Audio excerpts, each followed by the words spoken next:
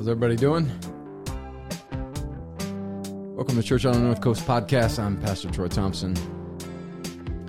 Our greatest desire here is to encourage you. If you're a ministry leader, we want to encourage you. We want to empower you. We want to equip you. We want to strengthen you, build you. Whether you're a volunteer, brand new believer, we want to help you today. Welcome to the podcast. Today's going to be a little different. A little different on kind of how I handle it today. I'm all alone in the podcast room, all by myself, man. It's just me in an empty room. But today's going to be a little different. So what I thought I would do today is go over a couple of, there's a couple. So I'll do this one. Where somebody mentioned to me the other day, I did a funeral, and somebody mentioned to me, so listen, you really need to, take that content and preach it on a Sunday. I don't have the time to do that. A lot of believers out there, you're preachers. A lot of preachers out there. You know what I mean? Like you got more sermons than you do Sundays. So that's kind of where I'm at right now.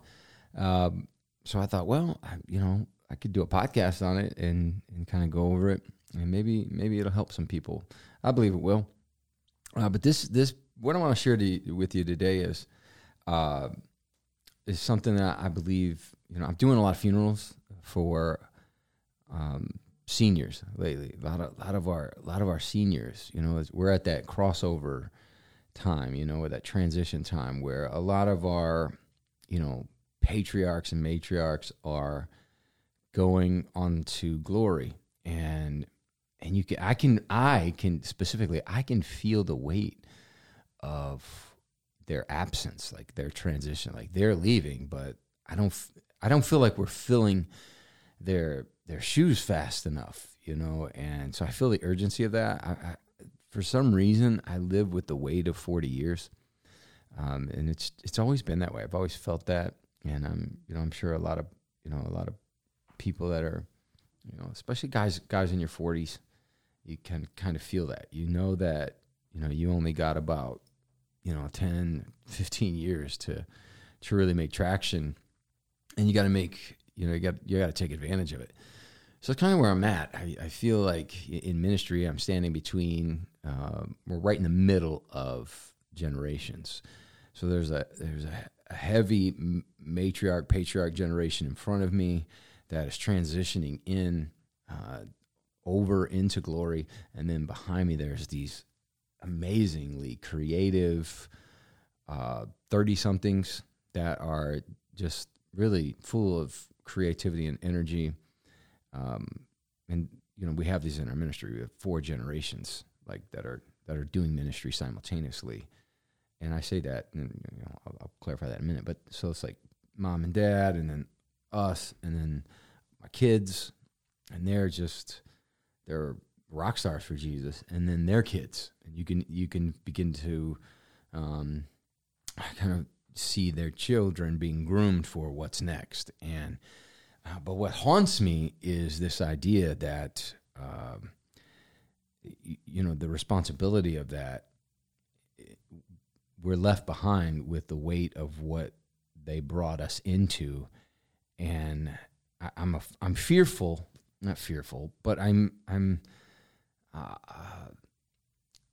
heavy with the idea, this responsibility of are we picking up what they left behind? And oftentimes, a little secret, I got 1 or 2 sermons that I use for a funeral, and for some reason they just work all the time. But I don't prepare sermons for funerals. I know people that do. I just don't. I just feel like, listen, man, I'm gonna come up here and tell you, that if they love Jesus, they're in heaven, and you can do it. You get to heaven with them. But one of the things I really feel is this weight, and so I use the scripture from 2 Kings, and it's in 2 Kings 2:11-14. It said, then it happened as they continued and talked, that suddenly a chariot of fire appeared with horses of fire and separated the two of them. And Elijah went up by a whirlwind into heaven, and Elijah saw it. Elijah saw this. That's really key. That's really critical, that a generation witnesses the fire of heaven in the transfer, in the transition. That we live with fire, and that the generation behind you sees that fire, and that fire provides evidence of the eternal. And so a lot of times, in the funeral, I'll say, like, Christ is evident by the fact that the fire that they carried, and then the presence of the fiery one, Jesus, in the midst of us. It's real clear to know, And so I think that's really critical. And Elijah saw it, and he cried out. He said, my father, the chariot of Israel, his horsemen. And he saw him no more. So he took hold of his clothes, and he tore them in two pieces, and he took up the mantle of Elijah that had fallen from him, and he went back and he stood by the banks of the Jordan. And then he took the mantle of Elijah that had fallen from him, and he struck the water, and he said, where is the Lord God of Elijah? And when he had also struck the water, it was divided this way and that, and Elijah crossed over. What stands out to me in this is a few things. First, the reality of the eternal that is found in the fire. The reality of the eternal that is found in the fire. And that generationally we must carry and foster the fire of the Lord. And that is the comforting fact to a generation. That is the comforting security that they carry, to know in the hour of our passing that it's not a weeping, sorrowful experience, but rather a joyful celebration and a weighty responsibility to somehow now take the fire of my Father and then exponentially increase it. Because you know the story of Elijah and Elisha, that whatever Elijah had, Elijah walked in twice what he had. And so the principle there is like, I don't just get, like, I can't, the expectation of me now becomes greater in proportion to what it was for my father. I can't allow myself to settle for less than what he had. So there's this great demand for twice the fire. And there's this great comfort in knowing that fire, it reminds us of the eternal. So this is the hope we have in heaven.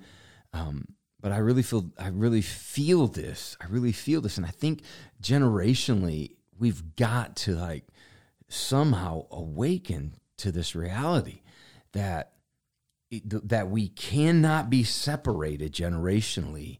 There is a covenant responsibility that ties us all together. And if we neglect it, we allow to remain on the shelf of heaven that which God wanted to pour out on the earth. And I really feel that. That's why I'm such a proponent of like, listen, there cannot be anything that separates us generationally. We've got to get past this idea of suspicion of one another, this idea of competition with one another. Man, there's no competition here. The fire that you have, that I have, that I'm going to pass on to my children, it's like I'm responsible for that. I'm responsible to honor my father's fire and my mother's fire. Like, I've got to be responsible for that. And if I could say anything to like two generations, like, this is so cool. I thought about doing a conference like this. If I get two generations in a room, like that one's beneath me, well, actually it would be three. So it would be me and one that would be underneath me and then the other above me. And then just offer like tell both of those generations what I so desperately desire to have from both of them. You know, if I could talk to my fathers, I would say, listen, man, keep on pushing. Don't stop pushing, because one season is done. Don't stop or don't let go, or don't. It may change, but I'm appealing to you to not quit on this thing and to keep going and to maybe like show me what's next, because I don't know what's next, and I need you to like clear the road for me, because I don't know what's next, and I'm gonna be there. And when I get there, I want the advantage of knowing what you know before I get to have to know what you know. So that's what I would say to my fathers, like, keep climbing the mountain, man. Don't stop. Like, keep going and keep chucking away at the pathway for it. And then if I look at my younger generation, I look at like my son Jeremiah, all my boys, Caleb and Tristan, and my nephews Dominic and Dion, and I would say to them, listen, I need your energy, I need your inspiration, and whether you know it or not, man, I really need your amen. Like you need the amen of the people in front of you as much as you, or I say you need the amen of the people that are following you as much as the amen of the people that have gone before you. We like to trick ourselves into believing that we only need, we're only looking for those that we feel like have gone in front of us to applaud us. But man, not me. And I don't think anybody really. I think, I could look at that younger generation and I say, listen, help me not miss it. Help me where I'm blind, but don't indict me publicly. You know what I mean? Like, it's one thing to like miss it. It's another thing for those around you to be critical of you missing it. Like and that's what I would say to the generation that's behind me. I would say, like, if you see it, cover it, and make sure that we're connected, because I want you to know that everything I'm doing now, I'm doing so you can inherit a kingdom that is greater than what I inherited.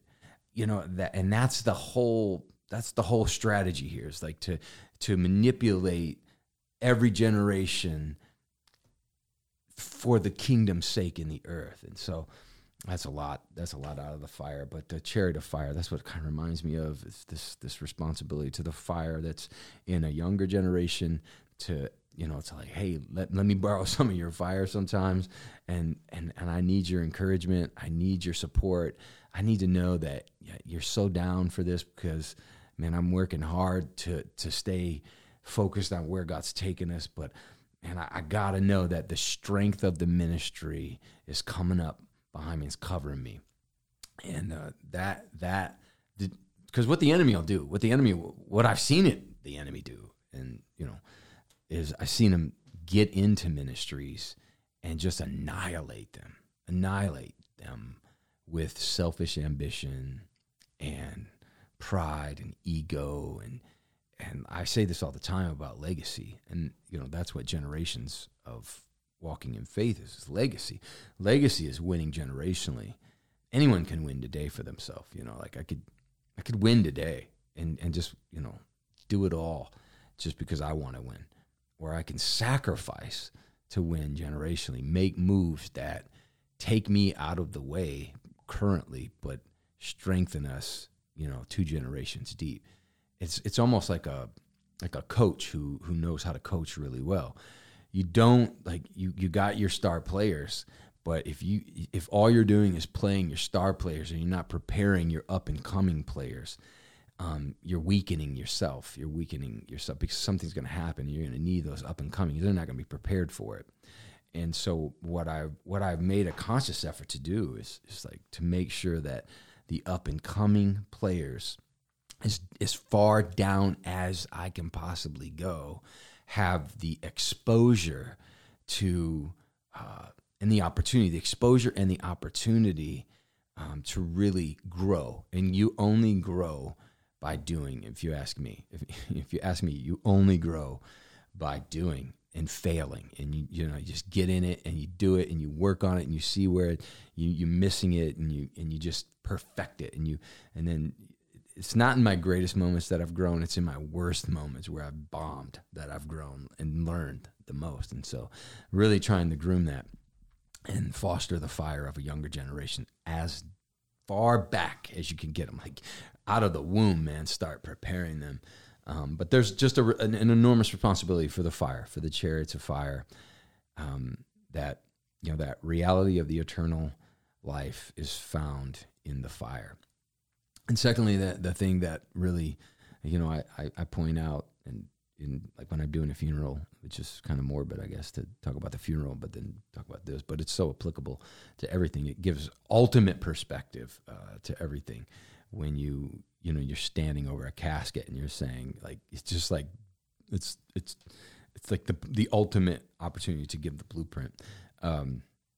Is this challenge. Secondly, the second thing I see that's fascinating to me is the challenge. There is this challenge to pick up what another generation drops. And there's a challenge to pick it up, but then there's also the responsibility to take yours off and drop it for the next generation. And the sad thing that I see in the story that I rarely hear people talk about is the idea that Elijah knew. Like, check it out, man. Elijah knew. He knew. Like, Elijah knew that he was getting ready to go. He knew that, the chariots of horsemen were coming. He knew the fiery chariots of horsemen they were coming. He knew God knew it. The school of the prophets knew. Everybody knew. Everyone was telling Elisha, hey man, they're going to take your master. God's coming for your master. And they all knew it. But what was sad to me about the story is that even though he knew, he held on to his anointing all the way up until God forced him to let it go.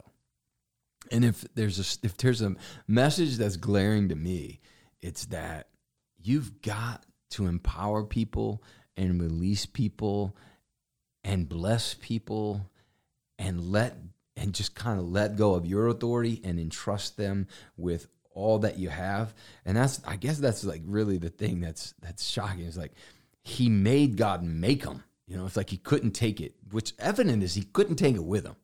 He had to leave it behind. And I think about the possibility, the potential of what could have been had Elijah released in the context of time, his anointing in combination with what belonged rightfully to Elisha. It rightfully belonged to him. The transfer, you go back and study the scripture, you'll see that God told him, give what belongs to you now to Elijah. And it rightfully belonged to him, but he could have had, so time could have known. But you got to ask yourself, why didn't he? Why didn't he? And I look around today and I see a lot of like struggle in kingdom dynamic where there's too much competition because... And it's all boils down to, like, there's way too much competition. Like, if you ask me, like, what kept him? I mean, obviously, something kept him from releasing it. And I think today we can allude to the idea that we don't want somebody else outshining us. And that's just like a sad commentary to think, like, if he had released it, the potential of what time could have known. Like the power of God that time could have known, if instead of competing, he would have empowered and said, here, man, take this. You take this. Take what belongs to me. Now I'll give it to you, which means you got to strip yourself. You got to take off of yourself and empower others. You got to kind of move behind the scenes and push behind the Elijahs. And I don't see enough of it in the kingdom today. I don't see enough generational clapping happening in the kingdom. And we'd be really wise, because the kingdom we create, the kingdom we foster today is the kingdom we inherit tomorrow. And what I'm really conscious of is I don't want my children to inherit a kingdom where I was the focus and not Jesus. And because I put myself as the focus, they never grew in the strength and the power of what belonged to them. And I would, so I try to make a conscious effort of taking off, like consistently reminding myself, like, do I need to lead from behind? Do I need to like drop back? Do I need to get out of the way here? I mean, and there's such a sensitive balance, like because there's times where you just know, like, you know, as a leader, I hate to use that term, it's so overused today, a leader, but there are times when you know, like, you just know, like, you got to handle this. Like, you got to handle this. You got to be the grown up in the room here, and you got to handle this. And I see a struggle there too, that where sisters and brothers have failed to become mothers and fathers, and because of that, there's sibling rivalry in the kingdom that shouldn't be there. And it's a big thing. And what I point to when I, you know, kind of talk about this is the idea of like royalty, legacy. You know, it doesn't have to compete, because I don't want to win. You know, you can win today's game, but you won't win the championship. And if you really want to leave a mark on the earth, you want to win championships. You want to win. In order to do that generationally, you have to take off what belongs to you and empower another generation with it. And so, and you know, and a part of that is, you know, is trusting that they left something of extreme value in that coat for you. You know, I say that all the time. Like, there's something that, you know, like what Dr. Carrington left in his pockets gives me the advantage in what I'm doing today. The giants he killed, I don't have to kill those giants. I got different giants, but I have tools that are, you know, at my disposal that I don't have to go and learn. I've picked them up because he dropped his coat, you know, so that what he gives willingly, I'm able to operate in more. There's just a greater tool bag at my disposal. You know, I have more weaponry because of it, and it's just the coats that we pick up, like, they're up to us, you know. And if I could like admonish the church today, I would say, hey, learn how to catch coats. You know, be close enough to catch the coat. You know, get closer. Honor, respect. You know, and you're going to make mistakes. You're going to fail. You're not going to do it all right. You know, there are going to be days where you're frustrated and you don't want to do it, but you just don't leave. And if I see a deficiency, there it is, man. Like, nobody stays. Everybody's transient today, man.